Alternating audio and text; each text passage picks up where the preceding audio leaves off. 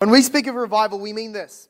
When God so moves by His Spirit in His church that the people of God are awakened to the reality of eternal things, and a large, usually disproportionate to what is usual, but a large number of people are swept into the kingdom of God over a particular period of time, usually a few years or a set period of time. They can usually speak of when a revival begins or ends. So revival is when God moves by His Spirit in His church so that the people of God are awakened to the reality of eternal things, and a large, usually disproportionate, number of people are swept into the kingdom of God over a short period of time.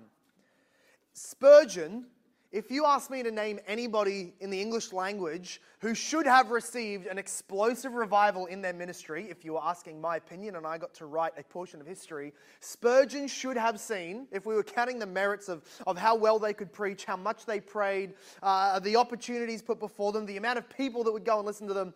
If anybody deserved a revival, if we can speak of it that way, it was Charles Spurgeon. And yet God never actually saw fit to give an explosive event of a revival as we have just described it. There was, it's not because he didn't believe in revival, like some Reformed guys don't. He did. It's not because he didn't pray for it. He did. He told his people to. It wasn't because he didn't strive for it or preach well enough for it. He had all of those boxes checked. And in fact, in the 1950s, when there was a revival that was sort of in London and things like that, which had come over from America, we'll see what he said about that later. But he was somewhat critical of revivalists, men who would go around and call themselves revivalists, which he thought was just extremely arrogant. And he would mock the fact that they would get a whole town together, whip them in a frenzy, see people fall over and groan on the ground, and then count 14 people were convicted, 128 people got justification, and 300 people received the full sanctification and won't sin anymore. And then whipped up to the next town. He would mock that kind of an idea of a revival. But he loved and he pined for and he prayed for and he preached about the kind of revival that was surrounding the means of grace, and the kind of revival that is biblical and gospel centered. So, overarching facts about Spurgeon: he was born in 1834 and he died in 1892. Which, if you can do your maths, he died at the age of 57. He was rushed to an early grave because of his gout, which they didn't have anti-gout medicines back then. He was often just whipped off to France or to the Mediterranean to try and recover from his gout, which is the build-up of certain acids in the joints, which and slow down his general health. That really took its toll on him. Plus the enormous weight of all of the ministry that he was doing, the greatest mega church in all of England at the time. All of those things brought him to an early death at 57. But he was the pastor of the Metropolitan Tabernacle in London, in case you're not super familiar with Spurgeon's ministry. He was a Reformed Baptist pastor, often called the Prince of Preachers. And he started his ministry as a pastor. He was doing all kinds of evangelistic Sunday school ministry in his teen years. But does anybody know how old he was when he was called to his very first pastorate? Wrong. 17. Yeah, 17 years old. Just 17 years old. That's how old he was when he was called to Waterbeach, which was just sort of northeast of London, up near Cambridge. He was 17 when he was first called. So before we start the story about Spurgeon's ministry, we're actually going to go back to a gentleman by the name of Dr. Ripon. Okay, a killer name. Dr. Ripon. He was a very eminent and famous preacher at the New Park Street Chapel, which is what ended up being renovated to become the Metropolitan Tabernacle that Spurgeon led. Before Spurgeon was called to the New Park Street Chapel, there was an eminent preacher a generation before called Dr. Ripon. And between, I believe it was him and the gentleman before him, who I think was Dr. Gill, John Gill, maybe you have John Gill's whole Bible commentary, an amazing preacher. Between those two men, they pastored the one church for over 117 years. They just had two pastors over the period of 107. Took both of them at very young ages, and they pastored right through to their death. But Dr. Ripon would pray often. he would pray for a future pastor to come and greatly increase the power and size of the church that he pastored. They said that he was praying, and he often prayed almost prophetically, as if God had already told him this was going to happen. He would pray for a young man who would greatly enlarge the number of the flock, and he would frequently pray for him, this young man that he saw in his mind's eye.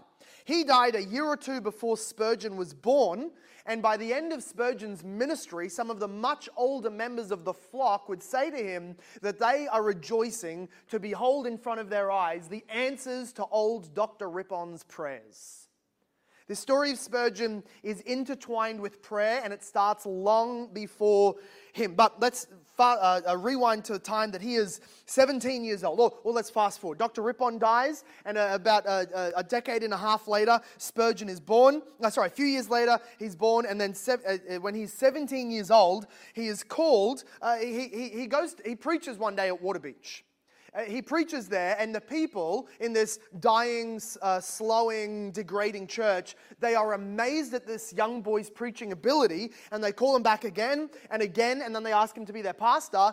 And he is humble enough to conclude that the people of God need him more than he needs more time to improve. He says, it's me or nothing. Their church is dying. I will go there and see if God won't do a reviving work. And God did exactly that. It more than doubled in just 2 years. There was 100 and something people sort of still floating around the Waterbeach church. But by the time the 2 years had clocked over in his ministry, it had more than doubled. And one day, he sits down in his pastor's office before a church service, and one of the deacons, gives to him a letter.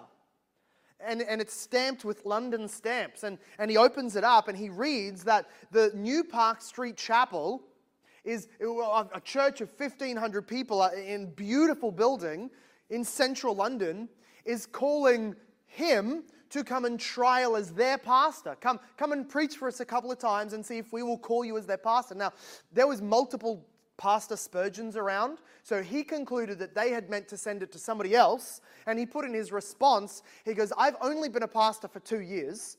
Your ex-pastor was Dr. Rippon, and his books are in my library. Like his hymn book is sitting right in front of me, and I'm selecting which of his hymns we're going to sing tonight. Obviously, this wasn't meant for me. My last birthday, I turned 19. I'm sure that you're not supposed to be sending this letter to me. And he sent it back. They sent it back and said, yeah, no, you're the guy. We would like you, please, come and preach. So his first sermon among them was on December 18th, 1853. He preached them at their church over a few months, and eventually they called him, they voted on him, and he accepted the call and moved to London in order to minister there. And what he found as he moved into New Park Street Chapel was a work of God that was waiting for him. But in the previous years and decades, the people of New Park Street Chapel say that there had gathered clouds of darkness over our congregation, and they had become storm clouds that broke with rain upon their souls when Spurgeon arrived. They had Dr. Rippon, who died in 1836. Then they had two years of no pastor. And then they had Dr. James Smith, that they thought was going to be an amazing soul winner, and then he left. And then they had 2 more years of Pastor William Walters, but he resigned after a disagreement with some of the deacons who made him think that the people didn't like him. And then the church was diminished and struggling, and they say there was no sunlight appeared, but the Lord had not forgotten his people. In due time, he poured them out such a blessing that there was no room to receive it in that church because Charles Spurgeon arrived. So he arrived to them at the age of 19, and he begun to preach. Now, to sort of get a picture of the religion in London and England at the time, there's a couple of snippets here that I've taken out from Ian Murray, his book on the Forgotten Spurgeon. If I can recommend a couple of books, there is his 2-volume autobiography written by his wife, Susanna Spurgeon, who compiled all of his notes and his diaries and his journals and his letters. That's the big ticket item, the 2-part autobiography. You can get it for free online or from a Reformer's Bookshop or something. But then also Arnold Dallimore's biography on Spurgeon is tremendous and a lot shorter, just a couple of hundred pages. Anyway, Murray, in The Forgotten Spurgeon, he says, "One does not have to look long at the prevailing Christianity of the 1850s in England to observe that signs that are not at all like what we find in the New Testament. The English religion had become far too fashionable, far too respectable, far too much at peace with the world. The church was not lacking in wealth, nor in men, nor in dignity, but it was sadly lacking in unction and power. There was a general tendency to forget the difference between human learning and the truth revealed by the Spirit of God." And so when Spurgeon got there, they said this, that the Baptist chapel at New Park Street was situated on this, that when they about a few decades before he got there, or maybe just a decade, they had moved the building so that they could get a bigger space, and they moved it down street into this scummy, industrialized little cul-de-sac, like where we're built, but in this horrible, smoky, sooty, dirty, muddy part of town. And so that's where New Park Street Chapel now was. And they said that was a picture of the religion of the day. The congregation had a great history stretching back to the 1600s, but now they were left like barges in the nearby mud when the tide was out, immovable, stuck, and filthy. For some years, they had been in a state of constant decline and in a large and ornate building, which was built to seat over 1,000. It was only ever, at most, a quarter filled, so 250 people at the most. This was the scene that confronted the 19-year-old Essex-born youth when he was first put in the pulpit of New Park Street Chapel on that cold and dull morning of December 1853. And as he started to open the Word of God and lead them in prayer and an example of evangelistic zeal, he began to lead them into what became the early years of his New Park Street ministry, which were explosive in their growth. He says that by the autumn of that year, 500 people were in regular attendance at their weekly prayer meeting. So he's doubled their biggest count just for the prayer meetings, not even for the Sundays. And then they enlarged the building so that they could sit more people, and they moved the mezzanines back, and they extended the walls, and that just wasn't enough. And then it was spoken, this is Ian Murray again, he recounts this story where a reporter had caught a Scottish pastor in town, because at this point people would line up down the street, they would cramp up at the front doors of Spurgeon's church because they just loved to hear his preaching. They didn't care if they could get a seat, they didn't care if it was raining, people would hang in the windows, people would line up outside, and there was this Scottish pastor who had come down from Scotland to visit Spurgeon's church one day, and he recounts this story to a reporter. He said, in 1856, so just a couple of years on, he arrived, he says, with his 2 friends at about 6 o'clock, and the church was supposed to start at 6:30. But on his arrival, and to his dismay, he found crowds already at the door waiting for admission. He'd almost completely despaired of getting in, but one of his friends went up to a police officer and told him, they've got police officers on the street so that they can redirect city buses, redirect crowds of people and pedestrians because of how many people there are. And he told the officer that we were in fact ministers from Scotland and anxious to be admitted. The police officer, hearing this, said very politely that he would allow us to enter the church, but could not promise us seats. This was all we wanted. One of us, who was a lady, was kindly favored with a seat. My other friend and myself thought ourselves happy just to be permitted to sit in the window. There was such a dense crowd in the passage down at our feet. I asked a man who was near me if he came regularly, and he said, "Yes, I come very regularly." And he said, "Why then do you not take a seat?" And he said, "Take a seat. I would love to have a seat, but no one has the money to offer to be able to get a seat in here, and so I have to be satisfied to stand." The church, the Scottish minister was told, is seated for 1,500, but what with the schoolroom and the passages and everybody choke full in the corridors, there could not have been fewer than 3,000 people. So they've gone from 250 max on a Sunday to over 3,000 people, plus whoever are lined up outside on the streets. And he has this passage, this chapter in his autobiography called Labors More Abundant. And he just explains and writes down, and well, his wife does, tells the tales of all of his work. He labored so long and so hard for the ministry of the gospel in this little corner of London. He would preach at least 3 times on a Sunday. It was a morning sermon, an evening sermon. They had an afternoon sermon, but sometimes he would be traveling for an afternoon sermon. And then he would preach an additional 12 or 13 times in the week. So he would preach 5 nights always, but often 5 times throughout the mornings, and then lunchtime sermons here and there as well. Not always at New Park Street Chapel. Often, most of the midweek evenings and many of the midweek mornings were away at other churches and other places that were seeking him to preach. And he says that never have I ever returned somewhere that I've preached before without receiving multiple stories of conversions from my last visit. The Lord was following this man, and the Spirit was empowering this man so that his preaching would frequently, almost always, result in conversions.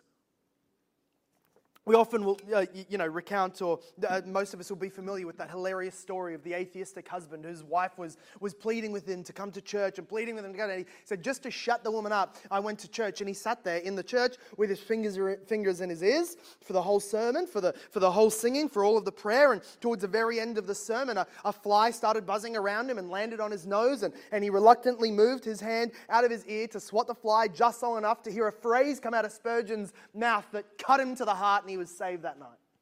Or when Spurgeon, because the church was enlarging so much, they went and rented the large Surrey Music Garden Hall. And when he was there, he was just testing out the acoustics. I've told this story before. And he just picks one of his favorite verses, one of his favorite subjects, which was always on his heart, the Lamb of God. And he simply says loudly, "Behold, the Lamb of God that takes away the sin of the world," to just test the echoes. And in the hearing of that, a cleaner in a back stall heard it and was saved in that moment. God just followed Spurgeon with a cloud of blessing, and everywhere he went, there was. He had a pastor's college towards the end of his life, and he had a student, a pastor, who came to Spurgeon to try and be admitted, and he was asking about fruit and how there's so many salvations going on at the Metropolitan Tabernacle, and Spurgeon says to the man, he's complaining, why don't I see that kind of fruit, that kind of souls? Why do I go places and I don't see people saved? And Spurgeon said to him, you don't expect that every time you preach that there are going to be souls saved, do you? And the guy goes, well, of course not. That would be rather unreasonable. And he goes, then that is exactly the reason why it doesn't happen. I wouldn't give you any souls saved either if that's the mood that you're going into the pulpit with. It was just a constant expectation that God wanted to save and would use the preached word to do so. So he said, he has this part of his autobiography where he's laughing at his complaining pastor brethren, who all complain about some weeks his church makes them preach twice on a Sunday. And sometimes even an additional time throughout the week. And Spurgeon just laughs at them, and he says how he could not sympathize with them at all. He does not know what they mean by burning out with so little labor. He says, the more I preach, the more joy I had in preaching. So anyway, eventually, God continues to add people to their church. They make extensions on New Park Street, and they spend 8 weeks away in Exeter Hall, 8 weeks there so that they can do large demolition and rebuilding on the New Park Street Chapel. And then they extend it because at the end of the 8 weeks, they realize we can't move back into New Park Street. We have 3 times the people here that we could have back there. 4,000 people are gathering in Exeter Hall. And so they tarried for 8 more weeks to use up the opportunity, and then were kicked out. So then they moved back to their own New Park Street Chapel. That was in 1855. So the year after he's called it, that's 1 year in, they need to bust out the walls and extend the place. 5,000 people would be at the Exeter Hall. There was times throughout this period that he was going around and doing open air engagements and preaching on hillsides and in valleys. And there was times that he was preaching. He counted up to 12 to 14,000 people were in his hearing. Unamplified. No microphone, just a guy, his enormous lungs, his cigar-scarred vocal cords, and the Spirit of God. In August 1856, so this is another year later, they again rented out Exeter Hall, but then also started renting out Surrey Garden Music Hall, and they ended up using that for 3 years while they turned their 1-year-old renovated building, New Park Street Chapel. They demolished that, and they moved it, and they built the Metropolitan Tabernacle, which was the Baptist church that saw him through to the end of his life. And that rebuilding, in 1861, they moved into the Metropolitan Tabernacle, and that could seat 6,000 people. But it was never enough. People were always teeming, always climbing, always behind. And when they were at the Surrey Garden Music Hall, now this caused like no small controversy because the Surrey Garden Music Hall was built for zoo escapades and circus events and all kinds of very worldly, it was a beer garden at one point. Like it was kind of like the Eka of London. And when he had announced to his people that the deacons were trying to procure a rental tenancy over there, the religious people of London hated it. They despised it. They thought that was so unholy and sacrilegious, and they ripped him to shreds in the press. But he pressed on because with a greater crowd, there was a greater opportunity to see souls saved, which was the only thing that Spurgeon cared about. So at Exeter Hall, he had 4,000 people. They would do their morning service at New Park Street and then their evening service for a period there at Exeter Hall. And what he was known for was his zealous gospel clarity. You need to know that as a Reformed Baptist, it was very uncommon, even in the Reformation-leaning denominations, to be an outspoken Calvinist. It was far too old-fashioned, even back then. It was far too unpopular, and it would not win the modern mind. This is a century-something after the Great Enlightenment, they call it, when we rediscovered and reapplied rationalism and the strength and the purity of the thinking mind of humanity. We don't need these ancient religious texts to think right anymore. And here's Spurgeon with the ancient truths of God's divine sovereignty in all things, but by many, just soft liberal pastors, and by others who are Arminians, he was called a hyper-Calvinist. Basically meaning he doesn't preach the gospel freely to people because he'll only ever evangelize the elect. Right? But for the actual hyper-Calvinists, and Spurgeon spent a great deal of his time in his pen mocking, I was going to say debating, but hardly any of it was debating. Most of it was just mocking the idiocy of the hyper-Calvinists. And he was a hilarious man who used the pulpit as a joking platform at those who would stand against the gospel and the momentum of the gospel, as well as against the doctrines of the gospel. And so the Arminians and the liberals thought that he was a hyper-Calvinist. The hyper-Calvinists didn't want him because he would just make open, sweeping statements that any of you who are sinners can come to Jesus right now and be saved. And they were appalled by that kind of loose handling of the gospel. It's like throwing the blood of Jesus to swine. In these years, that is, in the church, not all across the place, in the first few years, Spurgeon says that I counted no less than 1,000 souls saved and added to our number. So he wasn't fast and loose with his counting. He didn't say, I saw 400 hands go up at the youth rally, and I saw 100 people look like they were really moved at the evangelistic meeting that we did. No, he counted souls as saved who had been who had an experience of conversion and had spoken to somebody in their church and then had been recommended for baptism and then had been interviewed by an elder and actually baptized, and usually upon baptism added into the fellowship of the membership. That's how he counted souls saved. He was not cheap. He was not looking for numbers. And there was 1,000 people in 1857 that he could count. And he says, at least 1857. It was Spurgeon's conviction that his church was in the midst of a great spiritual awakening. He was convinced that what God was doing was greater in proportion than what can usually be seen around the place. And he was convinced that God's blessing was upon the ministry in a particularly powerful way. He would in fact use that as an argument against people who were not giving their life to Christ. He would say to them from the pulpit, unbelief makes you sit here in times of revival and in times of the outpouring of God's grace, and you are unmoved, uncalled, and unsaved. He said, I do think that many an old Puritan would jump out of his grave if he knew what was going on now. He spoke at the end of one year, I believe it was 55, and he said, "This year has been a year of miracles." He said, "Church, tell it to the wide world. Tell it everywhere. 210 persons have been added to our membership in this last year alone. Half the churches in London can't even count 250 people in their membership at all, and we've added that amount just in the last half of this year. Yet the Lord continues to bring so many in our midst, and they keep coming. Great numbers of the convicts of those early years," he says, "came in as a direct result of the slanders with which I was mercilessly assailed." Now we move into the other really colourful, controversial part of Spurgeon's early ministry in London, was the incessant attacks and criticisms that other jealous pastors and empty-headed critics from London and the religious leadership would make as they were looking on in Spurgeon's ministry. What's the saying? It's the empty barrels that make the most noise. So these empty-headed, empty ministry pastors would pile up their criticism against him, often in the press.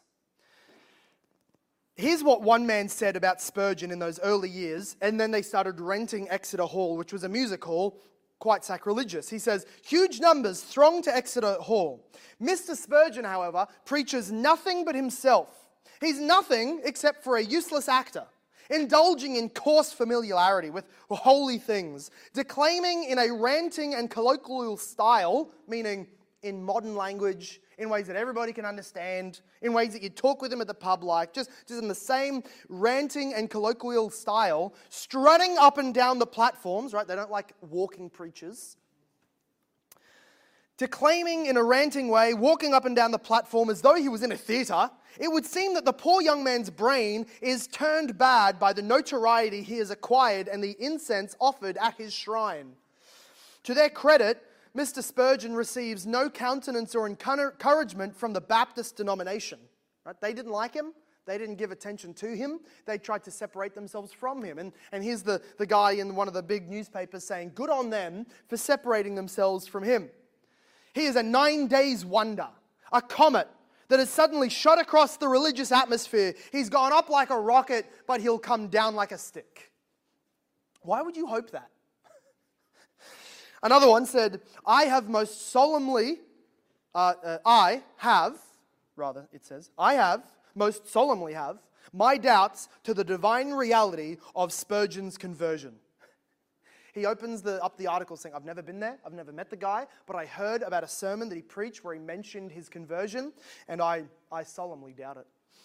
He says, fatally deluded people may enjoy his acting, but not benefit spiritually. No one who knows Christ truly, or who is indwelt by the Spirit, could hear with any profit the ministry of Charles Haddon Spurgeon. That's Reverend James Wells.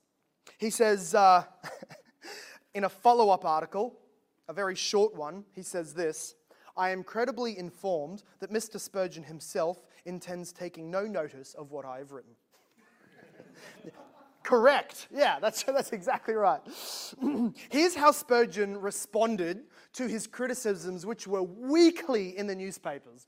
And some of them were just abject lies. Like he gets up and before every sermon, he just reminds the single ladies down front, I'm engaged, please don't come and give me all of your attention and frolic around me. Because the young girls back in those days, one of the ways you would show you were sexually available would be to sit in public and slip a shoe off, sort of to show, hey, come and engage me. And he had the young women all in the front of his rows, and he would have to start every sermon with, I know I'm just irresistible, but please. Yeah, completely made up. These people would just ravage his reputation. He said, this is how he responded to the newspaper printings criticizing him. He collected the paper clippings and would say, there's one more for my collection. And then he gave them to his wife in a big box, and she published them in his autobiography. He did say at the early time when his reputation was being slaughtered, he fell on his knees and submitted even now his character to God. He said to God, I thought I had given up everything, but my reputation was still left. If I must lose this also, then I let it go. It's the dearest thing in the world to me, for a good name is better than riches, but it shall go, if like my master they shall say I have a devil, or am mad, or am a drunk. And then later on, as he was counseling people who were other pastors, he would be lecturing them, and people were asking, how do you respond to this sort of criticism? He says, well, what matter is it? He says, young man, are you striving to do good, and do others impute wrong motives to you? Do not be particular about answering them. Just go straight on, and your own life will be the best refutation of the calumny. If any man desires to reply to the false assertions of his enemies, he need not say a word. Just let him go and keep on doing good. That will be his best answer. I am the subject of untold detraction, but I can point to hundreds of souls that have been saved by my feeble instrumentality. And my reply to all my enemies is this: you may say what you like. You may find fault with the matter and manner of my preaching. But God saves souls by it, and I will hold up that fact like a giant Goliath's severed head to show you that though my preaching is only like David's sling and stone, God has thereby gotten the victory. What a legend. That's 2 years into his pastorate at the age of 21. He writes this in an article. They asked for a response, and he published it. He says, while the thousands are unable to get into the doors of my church to hear the gospel, the opinions of a penny a liner is of no consequence to me. A penny a liner. That's the article writers who would get a penny per line they write. The opinions of a penny a liner have no consequence to me. However, he says, many people would come who had formerly been severe slanderers, and when they came, they were more than often saved. So he says that in this first discussion he was having with one guy, as an example, he'd been saved, and Spurgeon himself was interviewing the man for salvation, and the guy says to him, I just need to start out, I'm extremely, extremely sorry. Will you ever forgive me? He goes, what on earth for? Because I used my name in the publishing, I used my arms in the print, I did everything I could to slander you, and there was no word in the English language that was too mean and horrible for me to use for you. Spurgeon said, I don't care. Let's get you baptized. You've confessed your sin to God. Many of these attackers would become saved, but there was a time in his ministry in 1856, again only 2.5 years into his ministry, which brought him the lowest that he had ever been in his life. This was in fact the very first night of their renting the Surrey Garden music halls. For weeks and months, the religious leaders and the newspapers had been cutting down Spurgeon, saying that it's such an unholy act to do that, to take church to Vegas kind of idea, to take church to the Surrey Garden music halls. God's against it. God's going to judge him. He's such an unholy man. And on the first night, 12,000 people gathered to hear the words of salvation. It was about 6,000 to 10,000 people could be seated there, maybe a few more if you shove them in, but 12,000 people were waiting outside to be admitted before the doors were even opened. They all came in to hear the words of salvation. Somebody who recounts this dreadful night says that Spurgeon opened up with a few words that were very appropriate. He led everybody in a hymn that was very gospel-centered. He began a prayer which was pastoral and moving. He then gave a Bible reading with a few commentating phrases as he went, which was his pattern. And then they read the scriptures, and then he started his sermon. But halfway through his sermon, there was a choir of voices that exploded from the galleries. Think of these multi-leveled galleries that are all old Victorian wood and some metal, this enormous music hall, and people exploded from different areas of it all at once. And the writer says it's as if they had been practicing it for weeks and weeks. In unison, they cried out, "Fire!" And another group of people cried out, "The galleries are collapsing!" And another cried out, "The roof is coming down!" Which sounds like a bit of a college guy prank, except that it started a rush of people out the back door that created a trampling effect on many who were there. And there were that night 7 killed. It was 28 hospitalized and seriously injured, maimed for life. But 7 people had died. Now Spurgeon, being such a great distance from the back door and up on the stage and behind the pulpit preaching, he couldn't quite see exactly what was going on. And so by his booming voice, he calms everybody. He brings them back in. There's obviously no fire. Somebody's tried to have a go at us, and he continues preaching. And it's not until towards the end of his sermon, as people start screaming again, and he calms them down, and then as he sits down in his seat, wondering what happened, and obviously being annoyed because his first sermon in the Surrey Garden Music Halls was interrupted by some brutes, he's told by one of the deacons, there's people screaming and dying out on the lawn and in the hallways while you were preaching. And he literally just has a nervous fit, something that would have looked like an apoplexy or a stroke, and he is hardly even able to respond. He spends 2 weeks in his house, not talking to people. His wife says of this time he was crying for hours and hours every day, hardly sleeping, not taking food. It was as low in his spiritual life as he has ever gotten. He said that he doubted he would ever preach again. The criticisms of everybody that had said God was against this man, this foolish decision, seemed like they were right as he went over the screams and the yells and what would have seemed like such a flippant young man up on stage. Just keep on preaching. He was taken so low. And then he writes, then came the slander of many, barefaced fabrications, libelous insinuations, and barbarous accusations. The media, who had already lived to slander Spurgeon, pounced on this and attacked him with blame. One writer says in a newspaper, there is scarcely a minister in London who is associated with this man. There's no support from him from what we consider leaders in the religious world. The Surrey Gardens affair was a great coup. The deplorable accident in which 7 people lost their lives and scores more were maimed, mutilated, and otherwise cruelly injured, Mr. Spurgeon merely considers as an additional intervention of providence in his favor.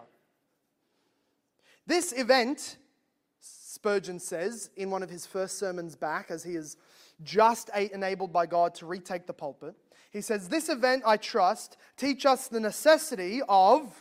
And this newspaper writer says, what lesson does Spurgeon take? That they should be more sober, rational, and decent? He says, no. Spurgeon says that this lesson is that they must have a building of our own. Great, says the writer. Preach another crowd into a frenzy of terror so that you can do what? Kill and smash a dozen or 2 more? This was the kind of thing that was coming against him in the print and in the media. He said, never since the day of my conversion, when I was outside of Christ, still guilty in sin, never since that day had I known so much of his after God came to him in this moment in the garden. He's at the lowest he's ever been. He feels as if he's in pure night with no sun. God gives to him in a response to prayer, and no doubt countless thousands praying for him. God simply gives to him what he calls a miracle, a moment of lifting. He just felt sure that God's grace was towards him, absolutely positive of the promises in Scripture, and that God would turn this for good.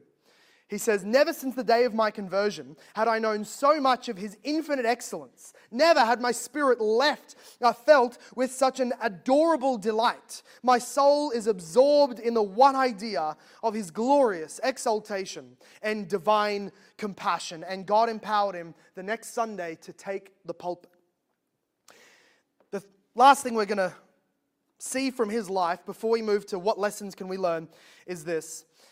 That Spurgeon saw the secret of his ministry, and it would go on for decades, and countless thousands of people being saved, and hundreds and thousands of ministers being sent out, and churches being planted, and orphans being housed, and the city being benefited.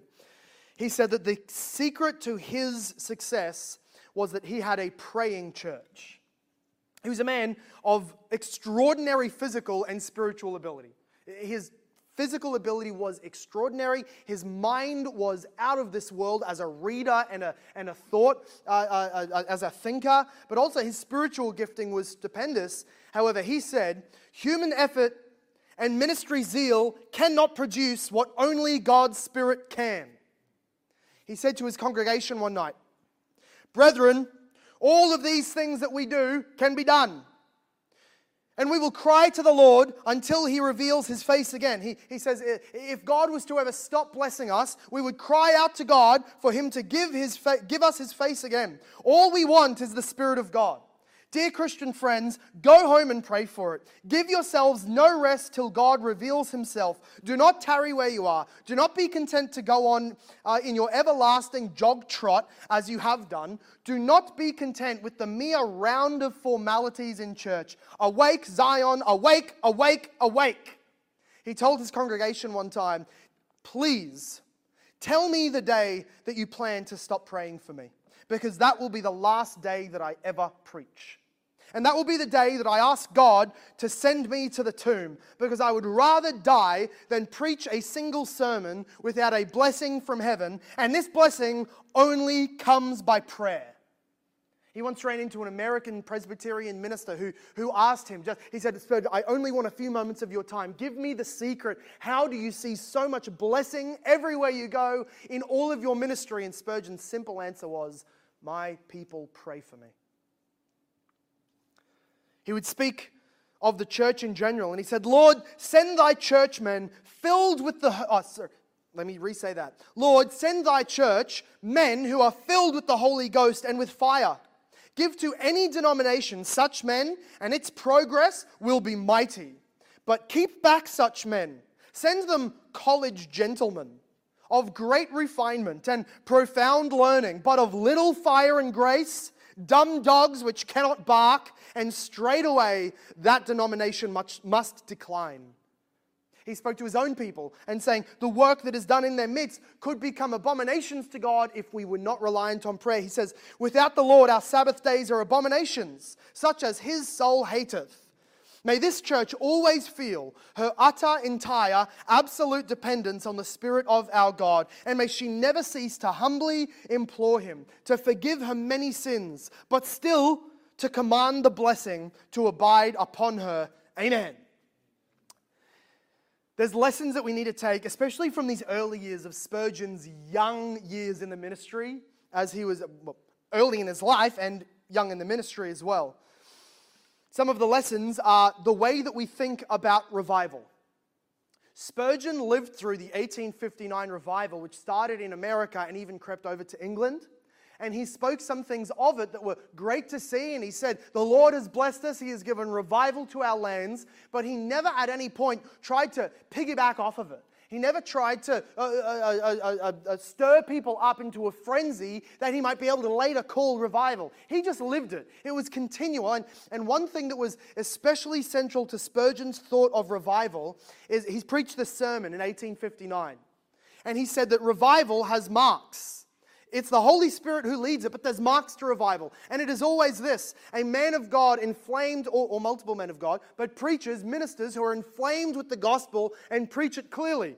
And then people who frequent the house of God and hear the gospel as often as possible and pray for a blessing. And then thirdly, sinners who come and are saved by giving their life to Christ and placing their faith in Him. Now that might sound really, really impressive if you say it impressively, but you can just sort of tone it down and go, hang on, that's just church. That's just Spurgeon's view of church. Preach, listen with faith, receive Christ by faith. That's pretty ordinary. But that's all that Spurgeon's view of revival was. It was not something extraordinary. It was the ordinary means of grace turned up to 11. That was Spurgeon's idea of revival, and I think it needs to be ours. It was not an event, it was not a spark, it was not a flash in the pan, not a phenomenon, but a burning sun that moves slowly through the course of the sky and gives life and light to everything it touches. That's what Spurgeon believed. So here's how we can apply principles from Spurgeon's ministry and the way that God blessed him to our own selves here at Hope Reformed Baptist Church. Number one, or let me say overarchingly, let every person who calls this church their home join the pastors. And as the teaching elder, as preacher, I want to especially plead, join me as soul winners. I think you can do that in three primary ways. Number one, pray for the sermon. I'm not one of those congregationalist pastors that are so strong on we're all equals that would say, the sermon is no more powerful than you sharing a tract or you sharing a word over a coffee. I know the ordinary people of God are blessed by the Spirit of God to preach and evangelize all of the time. That is absolutely true. But I'm preaching Ephesians. I'll preach on the church. What I see in Scripture is that God especially, and we see this in Spurgeon's ministry, especially blesses the preaching of the Word in the gathered Sundays. So, as you pray in general, in your family worship, in your devotional times, in your fellowship groups, pray especially for the upcoming Sunday's sermons. That as Spurgeon was so confident of, his ministry zeal was nothing if the Spirit was not there to penetrate hearts. So please pray for the sermon. Secondly, populate the sermon. I'm trying to do some alliteration here. Populate the sermon. That means at least yourself be here, of course. But secondly, try and bring just one person every week, or start easy, one person a fortnight from work or church or family, work or family or a neighbor or a friend, wherever it is. Just try and bring one person a fortnight to one of the 4 services we have. To do that would bring immediate, amazing growth and immediate population of the hearing of the Word of God that we sing, pray, and preach, so that there is more and multiplying opportunity for God to save people. So pray for the sermon intentionally. Populate the sermon by bringing them, and improve on the sermon. I've spoken about this before, that improving on the sermon can sometimes be that in groups we go away and pull apart the text and apply it even deeper to our lives. As another way that Spurgeon would talk about improving the sermon, and that is with people that you don't even necessarily know. But look for people who may not be regular. Look for people who may not be already going to a fellowship group this week. Look for people who are new and try and corner them. And try and ask them what, and keep their mind on the matters that was just preached about and just worship to God about. Try and utilize the Sunday gathering while people are still so raw with the experience of God's Word, that you would utilize that to continually ask them about the sermon. There was a couple of deacons that Spurgeon had, and he called them his watchdogs. No, his hunting dogs, his hounds. They would sort of sit in the galleries of the church, and they would watch over the crowds, and they would take notes of how many seats in on that row they are, and look for people who are crying, or look for people whose head were in their hands, or who were shaking, or who looked moved, and they would send out their men, 3rd row, 4th from the back, woman with the glasses, go, and the beagles would run, these bloodhounds would run and try and catch the people and speak to them. Be the hounds. Or there was another man who would stand out on the street about a block away from the church, and his special attack was young men, probably mostly because he's in a dark road approaching people at nighttime. But his method would be to see men who were coming out that he knew weren't Christians or didn't know them to be regulars, and he would corner them or just start walking alongside them and say, "Gents, would you like to go and get a tea and talk about what you just heard? Or what do you think about that?" And he would re-rail them. Spurgeon said that they leave the sermon and the devil quickly goes to take the seed off the ground. He derails their thoughts of God, and he had a deacon out on the street who would re-rail them and bring them back to the station of salvation. How might you be able to do that? Pray for the sermon especially. Populate the sermon with people and improve upon it by always bringing the themes up again in conversation, and especially to those whose souls need to be won. Can you stand up? We're going to pray. I'm going to pray. I want you amening, of course, in your heart, and then we'll split up. James will have a group down here. I will take a group back up in the corner, and Keith will go over to the corner over here. 3, maybe we'll need 4. We'll see how we go. But we'll have a few groups that we can just be in. There'll be some slides that will come up eventually, but praying for the matters and the ministries of the church, and of course praying for our missionaries and praying for our loved ones who are not yet saved that we hope to receive the Lord Jesus Christ. So let me pray.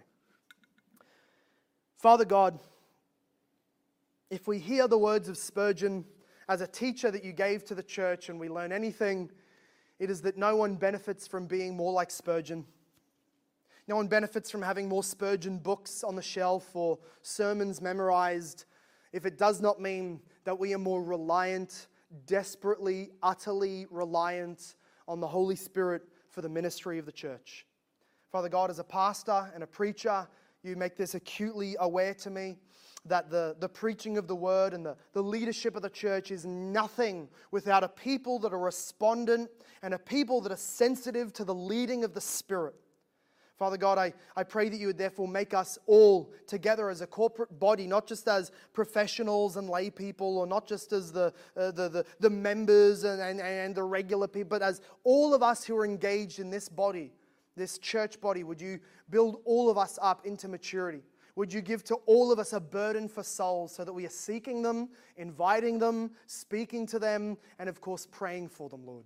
Would you please be gracious enough to look on our humble attempts at ministry and our humble attempts for obedience, and would you empower us? And Lord God, would you command a blessing?